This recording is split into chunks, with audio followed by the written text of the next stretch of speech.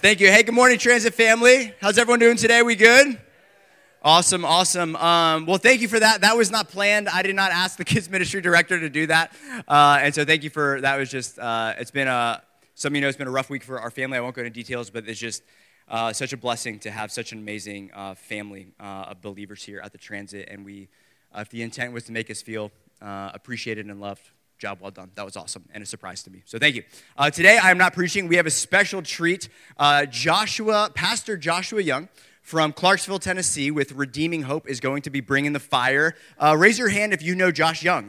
Was everyone here in May? Some of you all. Okay, so in May, Josh Young is a good friend of mine.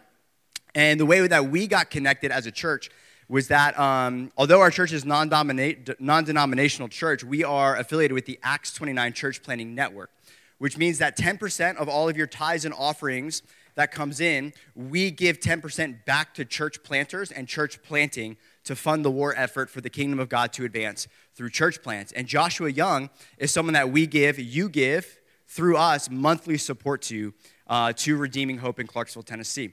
And so far, since they planted in 2017, Josh Young and his team have led over 40 people to faith in Jesus Christ, which is phenomenal, yeah. And so in May, Josh Young was here, and he helped lead a evangelism workshop for our church all day Saturday, and then came and preached on evangelism on, I believe, May 8th of this year. And since then, our church, we have seen such, I don't know how to say it, it's like our hearts were there. We're saying, Lord, would you just train and equip us? And he's like, I'm going to send Josh Young to you. And then it was like kerosene was thrown on this thing. And then now you might be asking, if you've been here since May, you'd be like, hey, I didn't know that your church did these monthly prayer outreaches where you go walk the community and to engage in spiritual conversations with people, share the gospel, pray for them. And if you want to know whose fault that is, it's Josh Young's fault. So he started that for us. And obviously it was the Lord who orchestrated it. And we've seen... even this last week, when we went out after church and prayed, we saw some divine appointments and people powerfully touched by the leadership of the Holy Spirit, getting to pray with people and share the gospel. It's just been absolutely incredible. So I love Josh. He's a dear friend of mine. He just got back from Africa. He was in Togo and Congo, teaching pastors over there, training them on discipleship. In addition to that, he is happily married and recently, I think in the past few months, became a father, which is exciting. Put your hands together for that. And I already know Josh is going to be a great dad. He's a great dad. And in addition to that, he is a church planting coach and also a counselor with Heartsong Counseling. And in my phone calls, just catching up with Josh, counselor is not just like a title, a hat he wears. It's who he is. And so if you're here today, we actually partner with Heartsong Counseling locally. And if you're here today and wrestling with something that you want counseling for, good biblical counseling, I would unabashedly encourage you to connect with Josh Young today, reach out to him, and it'll be well worth your time to get an appointment scheduled with him. So without further ado, Josh didn't pay me to say any of that, but without further ado, let's put our hands together and give Josh Young a Transit family welcome.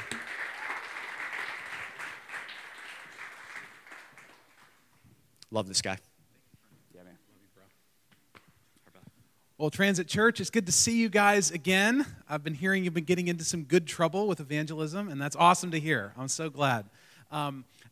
Just as we begin, your pastor is just a dear friend. He really is. And, it's so interesting because we live in Clarksville, Tennessee, and we're planting a church. There you go. All right, somebody's from Clarksville. I love it. That's great. By the way, would you like to move to Clarksville and help plant a church? Because come talk to me afterwards. We could use some people.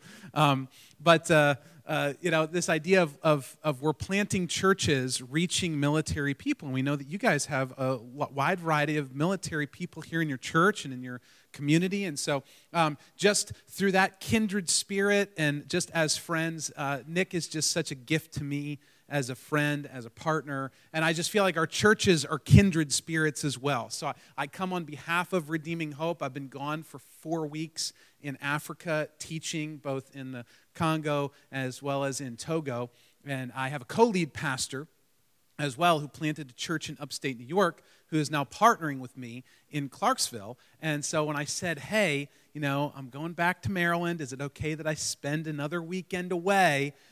He was just saying, yes, please go do this. And so our church in Clarksville says hey to you guys. And like I said, we love you guys so much. And not only this, but you guys, Nick was so gracious to do a one-off. You guys have been in a sermon series I've heard on Nehemiah. And so he's so gracious to let me come in and do a one-off sermon about this idea of following Jesus. And so last time I was here, we talked about evangelism. This time, we're talking about discipleship. And really this idea and the question that I want us to answer today is, how do we follow Jesus? And what does it mean to be a follower of Jesus, a disciple of Jesus? And so with that, I'm going to invite us to turn to Mark chapter 8. We're going to be there for this morning, Mark chapter 8. And so I went over to Africa a month ago to teach a couple of different classes. One of those classes was on discipleship. So I spent 2 weeks teaching a Bible college class on what discipleship is. And so this topic is kind of pertinent because it's kind of been ruminating with me as I've been over there teaching, kind of walking other pastors through this idea. And to begin our time today, I want to share a story about discipleship. And it starts with my 4-year-old niece, okay? So they don't know I'm in town. I came by like last 2 nights ago, and they don't know I'm here. And right after this, I'm going to go to Maryland and surprise them at my nephew's baseball game. So I told my wife's sister, Carol, I said, Carol, don't tell him I'm in town, and I'm just going to show up to my nephew, George, he's 7, and my niece, Lydia, is 4. So I said, don't tell him I'm in town. I'm just going to show up to the baseball game and surprise them here after I spend some time with you guys. So what's interesting about Lydia is this, okay? She loves to go shopping at, not Target, but Target. She wants to go to Target, okay? So she goes to Target, and she gets one of those little carts, okay? And she pushes this little cart around Target. And what's so cute is if you go with my niece, she'll go up and, if you're in the beauty section, right, she'll go grab something that she can reach as a 4-year-old. And what she'll do is she'll look at it, and she'll kind of turn it around and act like she's reading the label. She can't read, okay? She cannot read yet. But she's acting like she's reading the label. And sometimes she'll put it in her cart, and sometimes she'll put it back. And then she'll go to the little kids' dress section, and she'll reach up and grab something, and she'll just hold it to her chest. Okay, she doesn't look and see if it'll fit, but she just holds it to her chest, and then she'll either put it back or she'll put it in her cart. Now, who do you think, I'm just going to give you, this is an audio daily double, okay, for my Jeopardy friends. Who do you think she's emulating? Her mom, absolutely. And I love Carol to death. She loves to go shopping, all right? So she sees her mother looking at things, and she doesn't know that she's reading a label. She just sees that she's looking at it. And so she emulates her mom. She doesn't know that her mom's holding stuff to her to see if it might fit. She just does what her mom does, all right? And my friends, this is what discipleship is. It's emulating someone else. And so I want us to talk and define discipleship maybe a little differently than what we've done in the past. You see, I think when most people within the context of a church hear discipleship, we automatically assume it's Christian. But my argument is that the technical definition of discipleship is neutral. It's neither Christian or not Christian. It literally means to follow someone. A disciple is one who follows another. And discipleship is helping someone follow another. And I think it's important that we define this term neutrally, because I think that sometimes we might be discipling people not to follow Jesus, but maybe discipling people in other things. And maybe in our culture around us, our culture is trying to disciple us as well. And that's what I kind of want to introduce us to, the idea that maybe the culture around us is trying to disciple us in a way that is not following Jesus, and that as a church and as Christians and as followers of Jesus, we actually need to be very specific about discipling people to follow Jesus and not follow a way of teaching, a theology, a church, a pastor, but we actually need to be helping people follow Jesus. And so, because I said this is not inherently a Christian term, I just want to give you 2 examples of maybe some other ways that we can be discipled in this world, okay? And the first way is just kind of a general term of following in the way of success. Now, I think maybe all of you, if you've worked, of course, you work in D.C. or Virginia, You've ever had a boss, and you've ever had people that like their boss, and all of a sudden they begin to dress like their boss? You know what I'm talking about? And they begin to talk like their boss, and they begin to have the mannerisms, right? Like, you know what I'm talking about. Does this resonate? Okay, that's exactly what I think the world is trying to get us to do. And I was thinking about this. You know, we see on TikTok and YouTube and Facegram and Instabook or whatever we call it, right? I like to act like an 80-year-old man sometimes, and it gives me great joy, okay? I'd be up here in white Nikes if I could. But the idea is that you see these people, and they're called influencers, right? You heard the term. And so there's people, and I also heard the term crypto bro, which I think is hilarious, all right? But you see, there's a certain way that people dress, right? There's a certain way that people present themselves.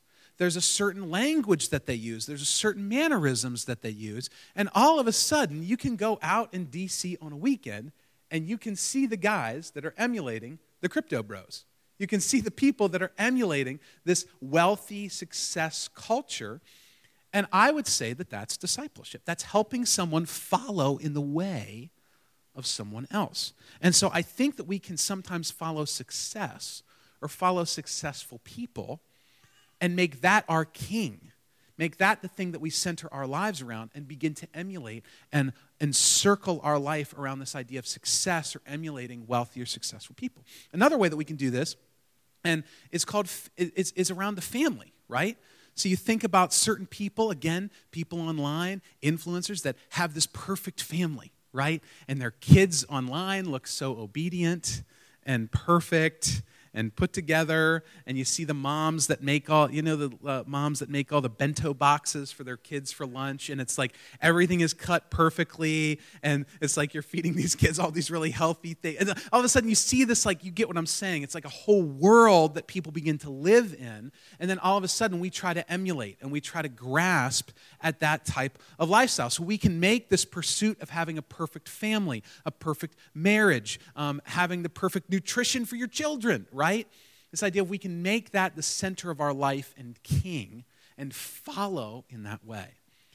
And what I'd like to introduce to us is the idea of Jesus-centric discipleship, where we actually begin to purposefully, intentionally not center our life around the ways of the world, but we begin to center our life on Jesus.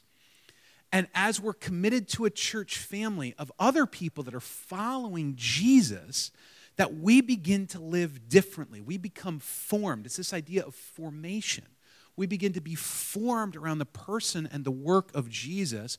And then we have a community of people around us that are also doing the same thing and reinforcing this idea that we want to center our lives. We want to be followers. We want to be disciples of Jesus, making him King and Lord over our life. And I would say that discipleship, as we help others follow Jesus, our action in discipleship is taking a step closer to Jesus. This means that every day, every action, we can be a disciple. We can take another step closer to Jesus. So like Lydia, my niece, shopping at Target, she's basing her desires and her mannerisms and her reflexes off of her mom. I would say that we want to do that about Jesus. We want to base our desires and our mannerisms, our reflexes, where we're going in this world, off of Jesus. So the question is, how do we do this? How do we reject where the world wants to disciple us? And how do we embrace a Jesus-centered life? How do we begin to look like him? So I'd say that there's three things. There's 3 points for our sermon today coming out of Mark 8. First is following Jesus the Christ. The second point is following Jesus who suffered, died, and rose again.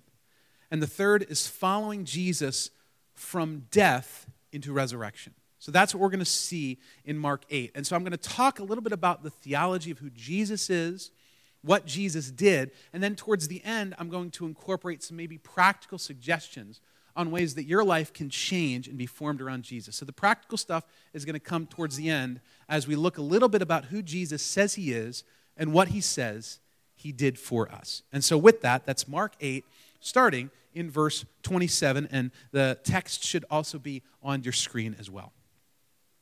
Really, the idea is following Jesus the Christ. The question that we have to answer with this point is, who are we following? Who are we choosing to follow? And Jesus went on with his disciples to the villages of Caesarea Philippi. And on the way, he asked his disciples, who do people say that I am? And they told him, John the Baptist, and others say Elijah, and others say one of the prophets. And he asked them, but who do you say that I am? And Peter answered him, you are the Christ. So Jesus is on the way up to Caesarea Philippi. Caesarea Philippi is set on a hill, okay? And how rabbis would walk in the first century is a rabbi would walk and their disciples would follow behind them. And as a rabbi would walk and teach from town to town, he would frequently turn and teach his disciples who were walking behind him as a symbol of respect, as actually a symbol of what they were doing. They were following in the way or the teaching of that rabbi, and then they would symbolically walk behind him and then listen to him as he would teach. So this was something that was very common for Jesus to do. As he's walking from town to town, he would be teaching his disciples, spending time with them, investing with them, building a relationship with them and a friendship with them, and then would teach them about who he is. So he's walking up. I want you to just get a picture of like a city kind of on a hill, and he's walking up towards this city, and he kind of turns back to his disciples, and he's asking them a teaching question. He's saying, who do people say that I am? And their answer is very interesting because they say three things. The first is John the Baptist. Now, this was a modern prophet. He was someone that had just recently died. And he was a healer. He was someone that everybody would have known. He was a forerunner of Jesus, but he was a modern prophet, okay? And people saw that and identified that and loved John the Baptist. So they're like, okay, maybe Jesus is John the Baptist. And then other people said he's like Elijah. Now, Elijah was one of the most famous and powerful of Israel's ancient prophets. Okay, so he's another venerable man that they would have respected and they saw just had incredible amounts of power to overthrow the enemies of God, right? So again, this is a position of honor if they would compare Jesus to Elijah. And he might be like one of the prophets of old, bringing this ancient wisdom. So it's clear that the crowds think there's something special about Jesus, that he's an important figure. But what we also see from this is that they have no idea about Jesus' true identity. All right, so they're confused about who Jesus is. They know he's important. The crowds around Jesus know who he is. He's somebody, but they don't really know who he truly is. And so then Jesus turns the question to his disciples. And he says, all right, well, who do you say that I am? Because obviously the crowd's answer is not sufficient. And then, of course, we have Peter with this very bold statement, and he says, you are the Christ. Now, this word Christ is not just Jesus' last name, okay? It's actually a title. And it literally means the Messiah or the promised one. And you see, throughout Israel's history, there has been an anticipation that a Savior would come and set the world right again. And so that they're waiting for this. And in the first century, there is Roman oppression over the nation of Israel. And so they're taxing them and they're abusing them. And so they are waiting for a Savior. They're waiting for a Messiah, someone to save them. And really, I think what we're going to see here in a few minutes is that Peter really wanted Jesus to save them from the Romans. He really wanted to save them from their oppression. But Peter does hit the nail on the head. This is the promised Messiah, the promised Savior. He is the Christ. And this is very interesting that Jesus asks this and then affirms this because he's making a stark comparison. He is not simply a prophet. He is God himself. And that's what Jesus is saying. Jesus is making it extremely clear he's not just a prophet, but he is God himself. And the book of Colossians helps give us an understanding of a little bit more expansion on who Jesus actually is as he is standing in front of these disciples walking up to Caesarea Philippi. This is what Colossians says, who Jesus is. It says, Jesus, he is the image of the invisible God, the firstborn of all creation. For by him all things were created in heaven and on earth, visible and invisible, thrones, dominions, rulers, or authorities. All things were created through him and for him. And he is before all things, and in him all things hold together. And he is the head of the body of the church. He's the beginning, the firstborn from the dead, that in everything he might be preeminent. For in him all the fullness of God was pleased to dwell. Now, this is the Christ. This is who is standing in front of Peter. This is who is walking on the road up to Caesarea Philippi, teaching his disciples about who he is. He is the image of God. He created the world, and he created the world with his Father and with the Holy Spirit, and he holds the world together, and he holds the universe together, and he holds the church together, and he is the fullness of God, which means if you want to know who God is, you look at Jesus. That is what this is saying. And that is who is standing in front of Peter asking these questions. And my friends, I think it's important for us to understand as we think about discipleship, as we think about following Jesus, who is Jesus? This is who he is. He holds the universe together. He holds your life together. He holds the church together. And he loves you. And he's present with you, just like he's present with the disciples. He was walking with them. So this is a God who is sovereign over the universe, yet also incarnated, came into the world to walk with these knucklehead teenagers that have no clue what he's doing. They are completely confused, all right? And yet he loves them, and he cares for them, and he teaches them. And my friends, this is the heart of Christ for you today. He loves you. He's sovereign. He holds the universe together, but he also loves you, and he's present with you, and he's for you. He's not just for the universe. He is for the universe, but he's also for you, and he's present with you. And you see, we follow the God of the universe who became flesh and bone, the one way back to God, the singular Savior of the entire human race, Jesus the Christ, Jesus the Messiah, Jesus our Savior. So this is who we follow. We follow Jesus the Christ. Secondly, we follow Jesus who suffered, died, and rose again. So the question is where was Jesus going? He's telling his disciples, come follow me, right? He's inviting you and me. He's saying, come follow me. Well, where is Jesus going? All right, we kind of need to know that. It'd be kind of important. So look with me at Mark 8, verse 30. So, by the way, when they say this, he's the Savior, Jesus says these words, which are very strange. And he strictly charged them to tell no one about him. And he began to teach them that the Son of Man must suffer many things and be rejected by the elders and the chief priests and the scribes and be killed, and after 3 days rise again. And he said this plainly. Now, all right, okay, hold on a second here. He says he's the Messiah. He's the promised one. He's come to save Israel and the world and set the world right again. And immediately, Peter affirms this, you are the Christ. And then Jesus says, don't tell anyone? That doesn't make any sense. Why would he say this? Why would he say, don't tell anyone? This is so confusing until we understand the purpose of Jesus. My friends, Jesus had a better plan for when he would be revealed as the Messiah and as the Christ. Now, as we're reading the book of Mark, if you go to Mark 1:1, like the very, very first verse in Mark, it says, this is the gospel about Jesus the Christ, who is God. Okay? So like Mark gives us the answer to the test before we even open the book. All right? He tells us who Jesus is before we get to Mark 8. And there's a tension that Mark is building in this gospel about when are we going to know that Jesus is the Christ? We know it, but when are the disciples going to know it? So it's like we've got the information. It's like you're watching a movie and you know the end, right? It's in reverse order. And you're like waiting for the people in the movie to figure out the plot, right? And we know it. So this is what Mark does for us in the book of Mark. He tells us literally verse 1, Jesus is the Christ. He's the long-awaited Messiah. And we're waiting for the disciples to get there, to catch up. So now we see in Mark 8, they've caught it. Peter's like, you're the Christ. And we're like, okay, great. Let's tell everybody. And no, don't tell anyone. Why?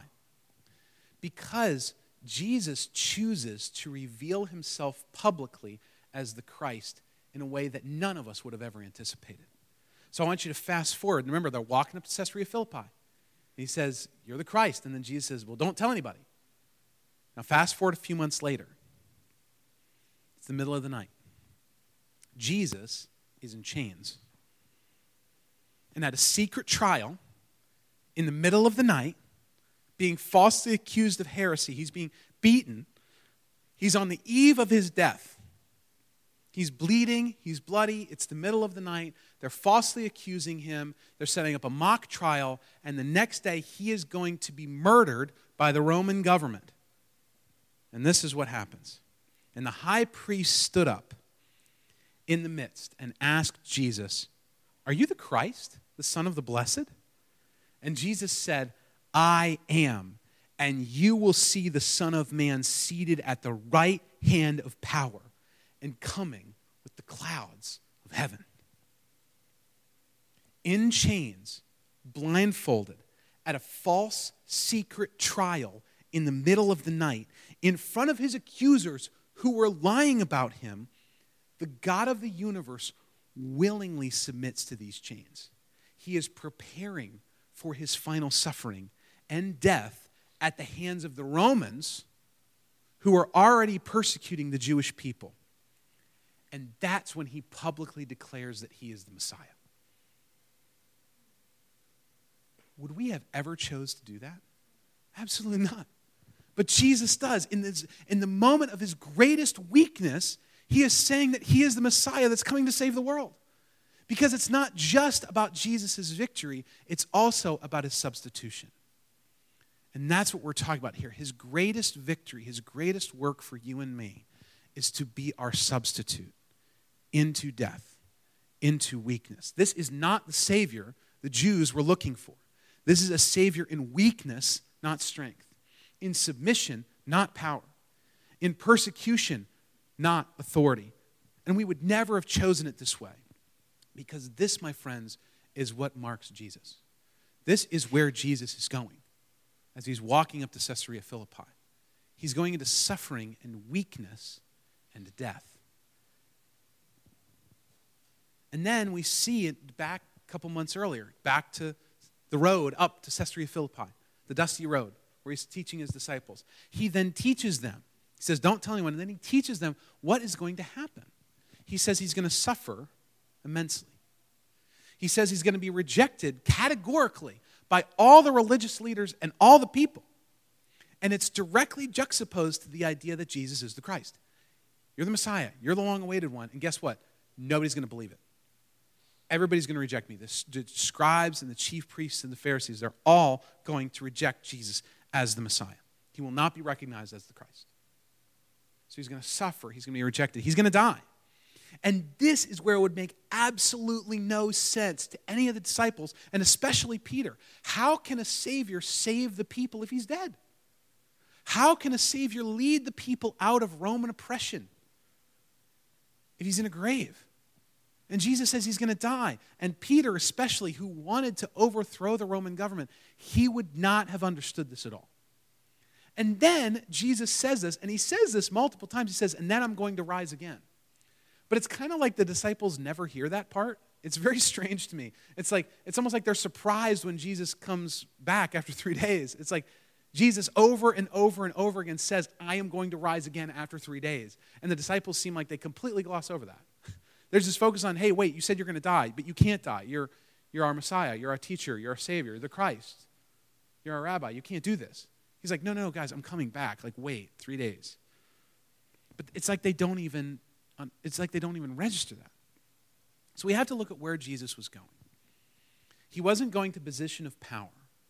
He was rather going to a position of weakness and submission, willingly submitting to injustice, knowing that it was going to be for our good. And he's not just the victor, but he's also our substitute.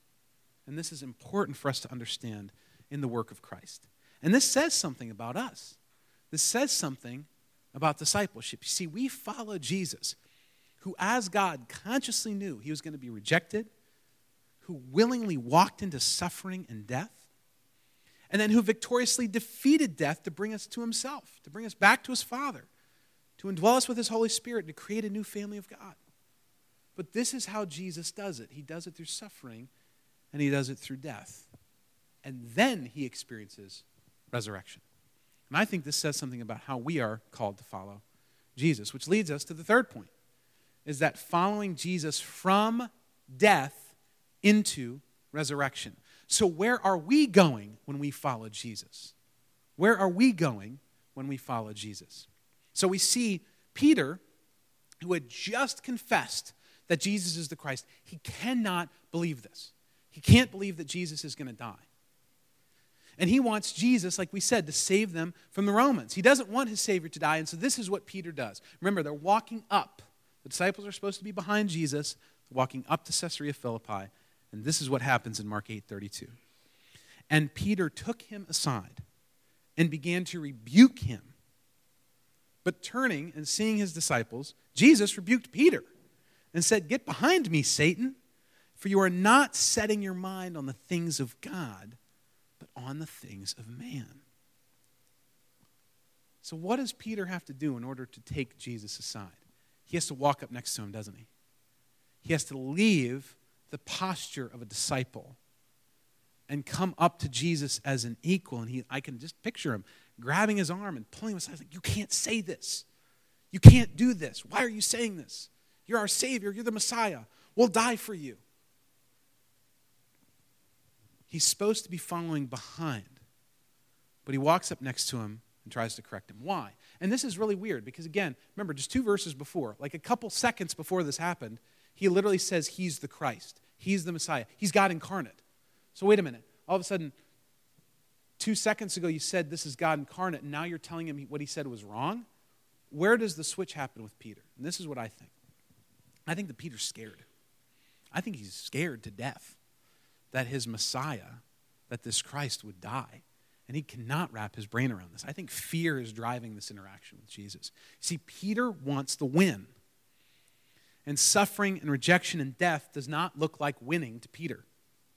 And in his anger, in his desire to see his version of God's kingdom come, he pulls Jesus aside. It's almost like he forgets that he's God incarnate standing in front of him. And he becomes fearful and he seeks to rebuke his master.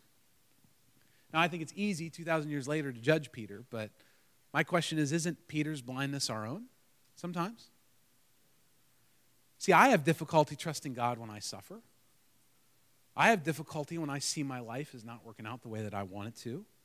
How can God be good and these things happen to me? I struggle to see how suffering is producing something beautiful in my life. And oftentimes I don't see it at first, and sometimes I might not see it at all in this life.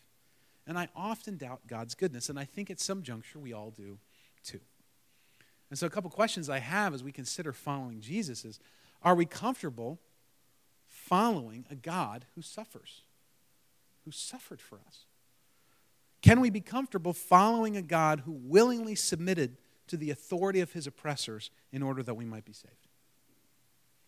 Are we comfortable with identifying with God's suffering and seeing our own pain as a mechanism of his will and even his grace towards us and others? And are we seeking to use Jesus as a political or social or religious tool to bring in our own kingdom?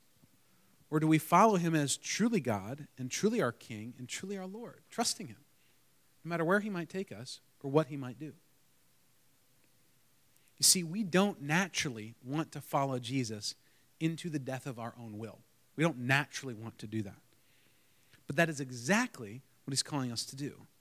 And after Jesus rebukes Peter for saying this, it says he turns to the crowd, he calls to them, and he says these words in Mark 8, verse 34. He says, in calling the crowd to him with his disciples, he said to them, if anyone would come after me, let him deny himself, take up his cross, and follow me.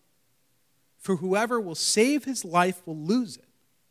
But whoever loses his life for my sake and the gospel's will save it. For what does it profit a man to gain the whole world and forfeit his soul? My friends, the call of Jesus is for us to come after him, to follow in his way, to go where he's going, and to follow behind him. That's what it means to be a disciple. That's what it means to be a follower of Jesus. That is what discipleship is following in the way of Jesus. That's going where Jesus goes. It's walking where Jesus walks. And it's doing what Jesus does. And he actually tells us how to do it. There's a 3-step process. It's like Jesus was a Baptist pastor. He gives us 3 points, all right? There just needs to be a poem at the end. This is a 3-step process. He says, deny yourself, take up your cross, and follow me. Deny yourself. My friends, we all have an inclination towards self-protection and self-gratification. We see this with Peter. That's why he says, you're the Christ, and then 2 seconds later, he's rebuking Jesus, God incarnate, who he just said was the Messiah. It's because there's fear there. There's a self-protection here. There's a self-gratification that we kind of naturally have a bent for. And the call of the Christian is to deny the immediate and live for the eternal. To deny our immediate self, our immediate pull, the immediate draw, to either self-gratify or self-protect. This is what it means to deny ourselves. And this is part of following King Jesus, is trusting that he's going to be the one that protects us. And he's going to be the one that satisfies our needs. We actually, the pressure's off. But there's an element that we are called to deny ourselves. Secondly, take up your cross. So the cross was not what we have today. Remember, this is 2,000 years ago, right? I have a tattoo of a cross on me. A lot of you have crosses on a necklace or even earrings, right? It's not this happy Christian symbol of hope. 2,000 years ago, it was an instrument of torture and death. And the closest thing, and it's really not even remotely close, but the closest thing I can think about it is an electric chair. That's what it is. Pick up your electric chair. That would be really strange to say.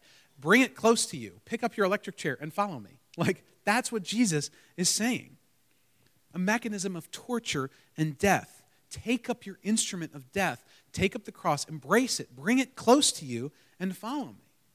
This is the call of the Christian, is to take up your instrument of death. It's to die to yourself.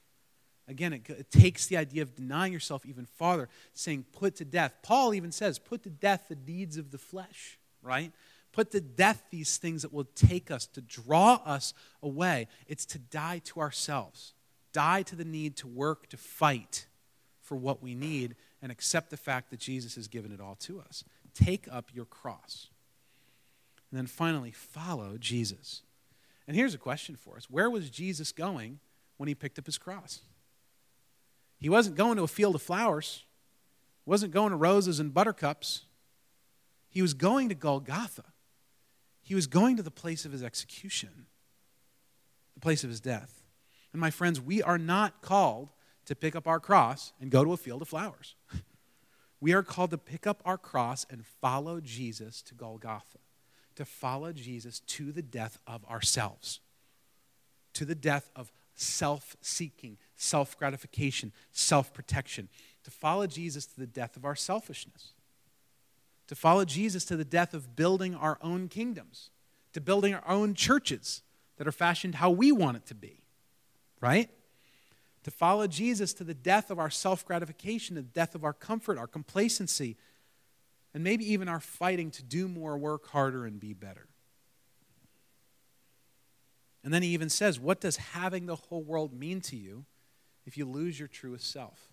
And our truest self is meant to follow Jesus and be united with God again. That is who our truest self is. But it does not just end with death, because that would be kind of a depressing way to end it. Okay, let's die. See you later. Okay? This is not just following Jesus into death, but it's also following Jesus into resurrection life. Okay? So we don't end there. It's not just what we have to give up, it's also what we gain, which is immeasurably more than what we give up, by the way. We give up having to work and self-gratify and self-protect, and we get rest and peace and joy because Jesus' death is the only way to true life. And so my question for you is, do you want to thrive? Jesus wants you to thrive. Jesus wants you to have your deepest needs fulfilled in him. He wants you to have marriages that are unified and joy-filled. He wants you to have singleness that's a source of contentment and not anguish. He wants you to have churches like Transit Church where you're unified around the gospel and godly leaders that love you and care for you. Jesus wants you to follow him with your life. He wants you to experience his resurrection power in your life today. Do you want that? That sounds like a good idea, doesn't it? That sounds like a good way of living. If you want that, you have to go to Golgotha. You cannot get to the resurrection power of an empty tomb without going through the difficult way of the cross. Let me say that again. You cannot get to the resurrection power of an empty tomb unless you go through the difficult way of the cross. Jesus says, come and die. Why? So that you may live. You give up your life to gain it. And this is what it means to be living in the kingdom of Jesus. underneath his rule and reign. It's upside down. Do you want newness of life? You go to the Ancient of Days. Do you want ultimate purpose? You submit to God's purpose for your life. Do you want to gain your life? Lose it in Christ. Do you want to live? Then die. Here's the truth, my friends. Our greatest work in this life is to give up. It's to give up our efforts to save ourselves. It's to give up our efforts to try to create and shape the life that we want. This is the hardest thing for the Christian, is to say, I can't do it. Jesus has done it for me. And the invitation of Jesus is to lay our lives down before the author of life so that he can give us his life. That's what it means to be a Christian. That's what it means to live in the gospel and the power of the gospel. See, when you seek to save your life, you lose it. But if you lose your life in Jesus, you'll find it. And so, my friends, as we think about discipleship, we follow Jesus, who willingly embraced death and experienced a universe-transforming resurrection, which means that as we follow him and die to ourselves, we can experience transformation. We can experience hope and joy and peace and satisfaction as we find our truest self hidden in him. And so I told you I'd bring this into some practical conclusions. So if you're here today, here at Transit Church, and you look over the course of your life, and you have not yet put a stake in the ground to follow King Jesus, you have not made him Lord and King over your life and saying, I'm going to follow him with my life. I've got bad news and good news. The bad news is you're not a Christian, and the good news is you can be, all right? You can put a stake in the ground today. When you commit your life to following Jesus, this is what it means to be a Christian. It's not whether you went to Sunday school or saw Jesus on a flannel graph growing up, all right? It means that you've actually made a commitment to follow the life and teachings of Jesus. You've made him Lord and King over your life. And so if you haven't done that yet, I want to invite you to do that today, right now. Pray and say, Jesus, you are Lord over my life. There's a man named Joseph Hart. He lived in the 1700s. He was a London pastor. And at the age of 45, he realized he wasn't a Christian. He was a pastor, and he wasn't a Christian. And all of a sudden, he was reading the Bible, and his heart just became alive to the gospel, and he became a Christian. And he died at 56, so he had 11 years as a Christian before he died. And during this 11 years, he wrote an entire book of hymns, some of which we sing today. And there is this beautiful, just 2 stanzas of this hymn I wanted to read to you. And it says this, as it relates to following Jesus, okay? It says, come ye weary, heavy laden, lost and ruined by the fall. If you tarry till you're better, you will never come at all. I will rise and go to Jesus. He will save me from my sin. By the riches of his merit, there is joy and life in him. My friends, there is joy and there is life in Jesus. And if you wait till you're better, you're never going to come at all. And like I said, the greatest work of the Christian is to give up our self-salvation activity and receive the work of Jesus for us. It's such a better way to live. You sleep better at night. You really do. Because then the pressure's off, guys. You're not responsible for your life anymore. You're not responsible for your happiness, or you don't have to stress and strain. When you follow Jesus and live in the gospel, it's such a better way of living. It really is. It's great. Now, if you are a follower of Jesus, so let's say you look back over the course of your life, and there has been a moment in time where you've put that stake in the ground, right? You're a follower of Jesus. And I know many of you in here are. My friends, Christ is your life. He's your ultimate good. But it's so easy to forget that, isn't it? It's so easy to look online and be tempted to follow in the way of the world, to follow in the discipleship of the world, to be discipled by the finance bros, to be discipled by the picture-perfect family, the picture-perfect mom that's making the bento boxes, to follow the people that are seeming to be so successful. And then we want that. We crave that, right? It's so easy to be distracted. And I want to first let you know, if you maybe self-reflect and maybe you're seeing that you're being discipled in some ways by the world, first I want you to know that God loves you. He's gracious to you. He cares for you. And he wants your best. Like, he doesn't want to slam you. He doesn't want to punish you. Jesus has been punished for you. So there's only at the cross of Jesus, there's only thing that's left at the cross of Jesus for you is grace. The wrath is taken care of, the shame is taken care of, the guilt is taken care of. The only thing that's left for you at the cross of Christ is his grace for you. So if you find that maybe there's some ways that you're being discipled by the world, this is not a motivation to hide. This is a motivation to run to him because there's nothing left for you but grace at the cross of Christ. And I think that he gives us some simple practices in order to follow him consistently. So what does that look like? I told you I'd give you a couple of practical ways. How are you following Jesus in your day-to-day life? So the first way is be in a community that's following Jesus. If you're not yet a member of Transit Church, join Transit Church. If you would like to move to Clarksville and help us plant a church, you're more than welcome to come, all right? We got a place for you. But this idea of join a local church of people that are following Jesus consistently.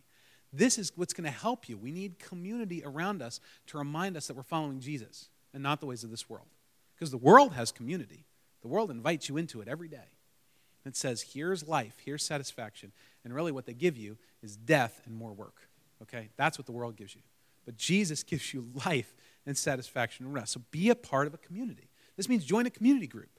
Be consistently around other people that are following Jesus. So I want to encourage you, if Transit Church is your home, join this church. Commit to this church. Love these people around you and be a part of a community that's going to help you follow Jesus consistently. It's great. It's hard, but it's great. Next, spend time connecting with God personally. This is abiding with Jesus, John 15. Spending time in the Word. Spending time in prayer.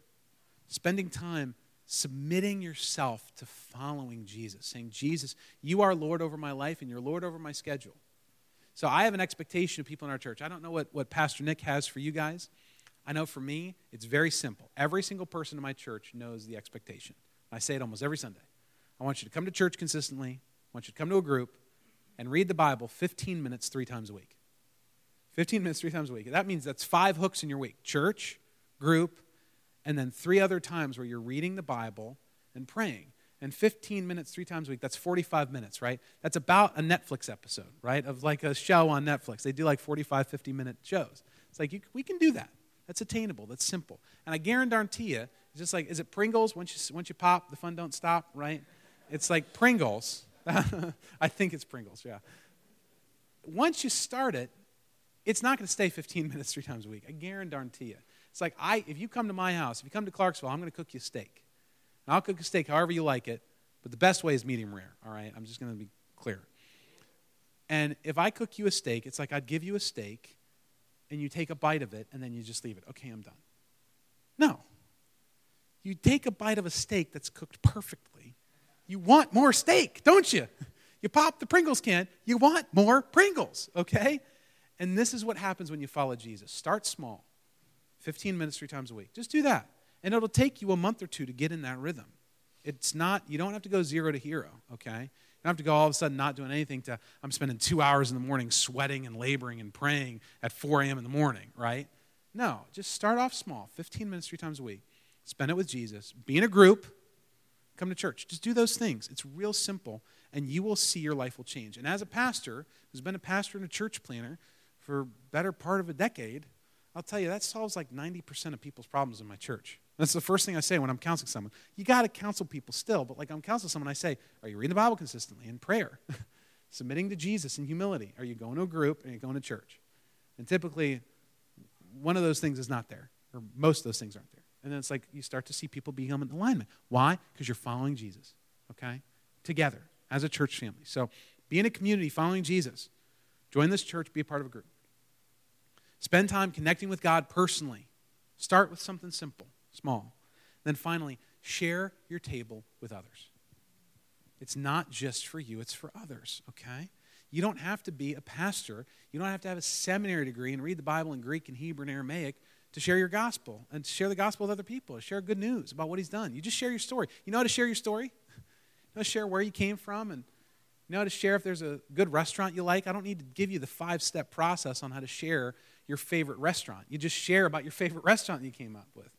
It's the same thing as you experience Jesus. It's not just for you, it's for others. So one thing, I know some people, especially in Clarksville, are like, well, I don't know who to go to.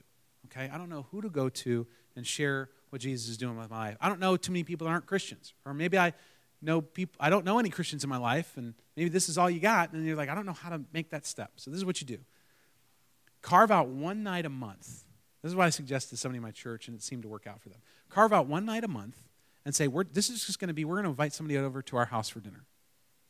So make something simple, pasta, okay? It's easy. Just say, you don't have to have the person yet. You just say, third Sunday night of every month, we're going to have somebody over to our house for dinner. And you pray every single day that God sends you someone to bring over to your house for dinner on the third Sunday night. And guess what? It works. He'll send you somebody.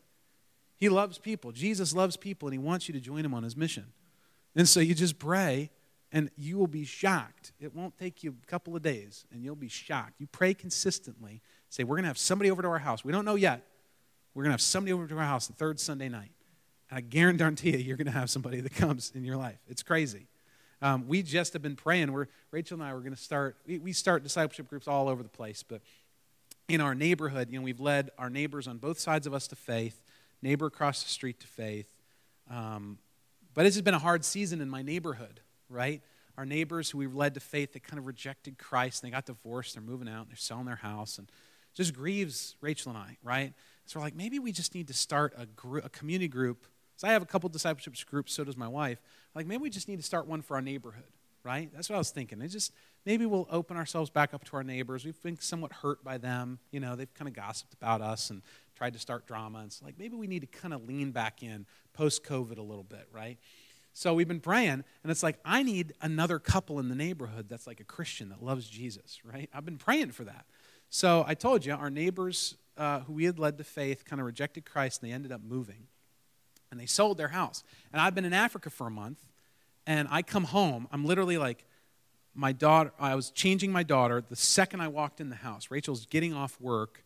I've been gone for a month, and there's this beautiful sunset going on in the back porch, right? So I literally walked in the door after a month away from being in Africa, changed my daughter, walked her outside to look at the sunset, and lo and behold, who do I see over the fence but our new neighbors?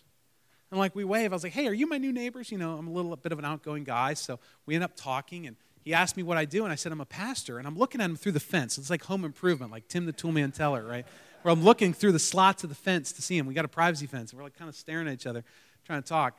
And all of a sudden, I say I'm a pastor. He asked me what I was doing. I was like, yeah, I was a pastor, and I'm a professor at a Bible college out there. And his eyes lit up. Like, oh my gosh, he's from California. It turns out they're Christians. They love Jesus. And they moved to the neighborhood literally 2 days before I get there. And they literally said, we're looking for a church. This guy's wife is a nurse. My wife has been a nurse for 10 years. She's a nurse practitioner. We had him over to our house for dinner on Thursday night before I came to Maryland. And it's like, who knows what God's doing? But it's like, we're praying for our neighbors. And we said we need a solid Christian couple. And it's like, God might have just moved them right next door to us. And so I just want you guys to know that as you pray, partner with Jesus. Carve out some time to share your table with someone. Consistently spend time with the Lord in prayer and in submission to him. And be a part of a local church and bear weight here. Like you got a pastor and leadership that loves you and cares about you. Come underneath, all right? Come underneath of them. Help shoulder the weight of this church, and you're going to find that keeps you running straight. That keeps you focused on Jesus, because you don't have time to argue when there's a mission in front of you, all right? The little things don't matter as much. The coffee in the foyer that might be good or not good one Sunday, right, doesn't matter as much when you're on mission together as a church family community. So here's the deal. When we follow Jesus, when we cherish him, when his life works within us as we submit to his power consistently, when we sacrifice for one another, when we serve, when we care for one another, you'll find that you'll experience the resurrection life of Jesus deeply in your life. And that's what I want for you. That's what I want for Transit Church. And then what you'll find is that this momentary affliction, sufferings or pains or difficulties and struggles will only serve to remind you of the truth of Colossians 3:3. For you have died, and your life is hidden with Christ in God. Let's pray. Dear Jesus, we thank you so much that you are good, that you are worth it, that you're valuable, that you're worth the energy and effort, because you give us your life. You give us your power. You give us your resurrection. But help us have the strength and the fortitude to walk the hard road of Golgotha, to pick up our cross, to follow you, to carve out time in our week, to follow you practically as disciples. Help us reject the discipleship of the world and follow you, King Jesus, because you're worth it. So help us, Jesus. Remind us of this. And then as we do this, help us spread this message of life and joy and peace here in the Northern Virginia area. We love you. In your name we pray. Amen.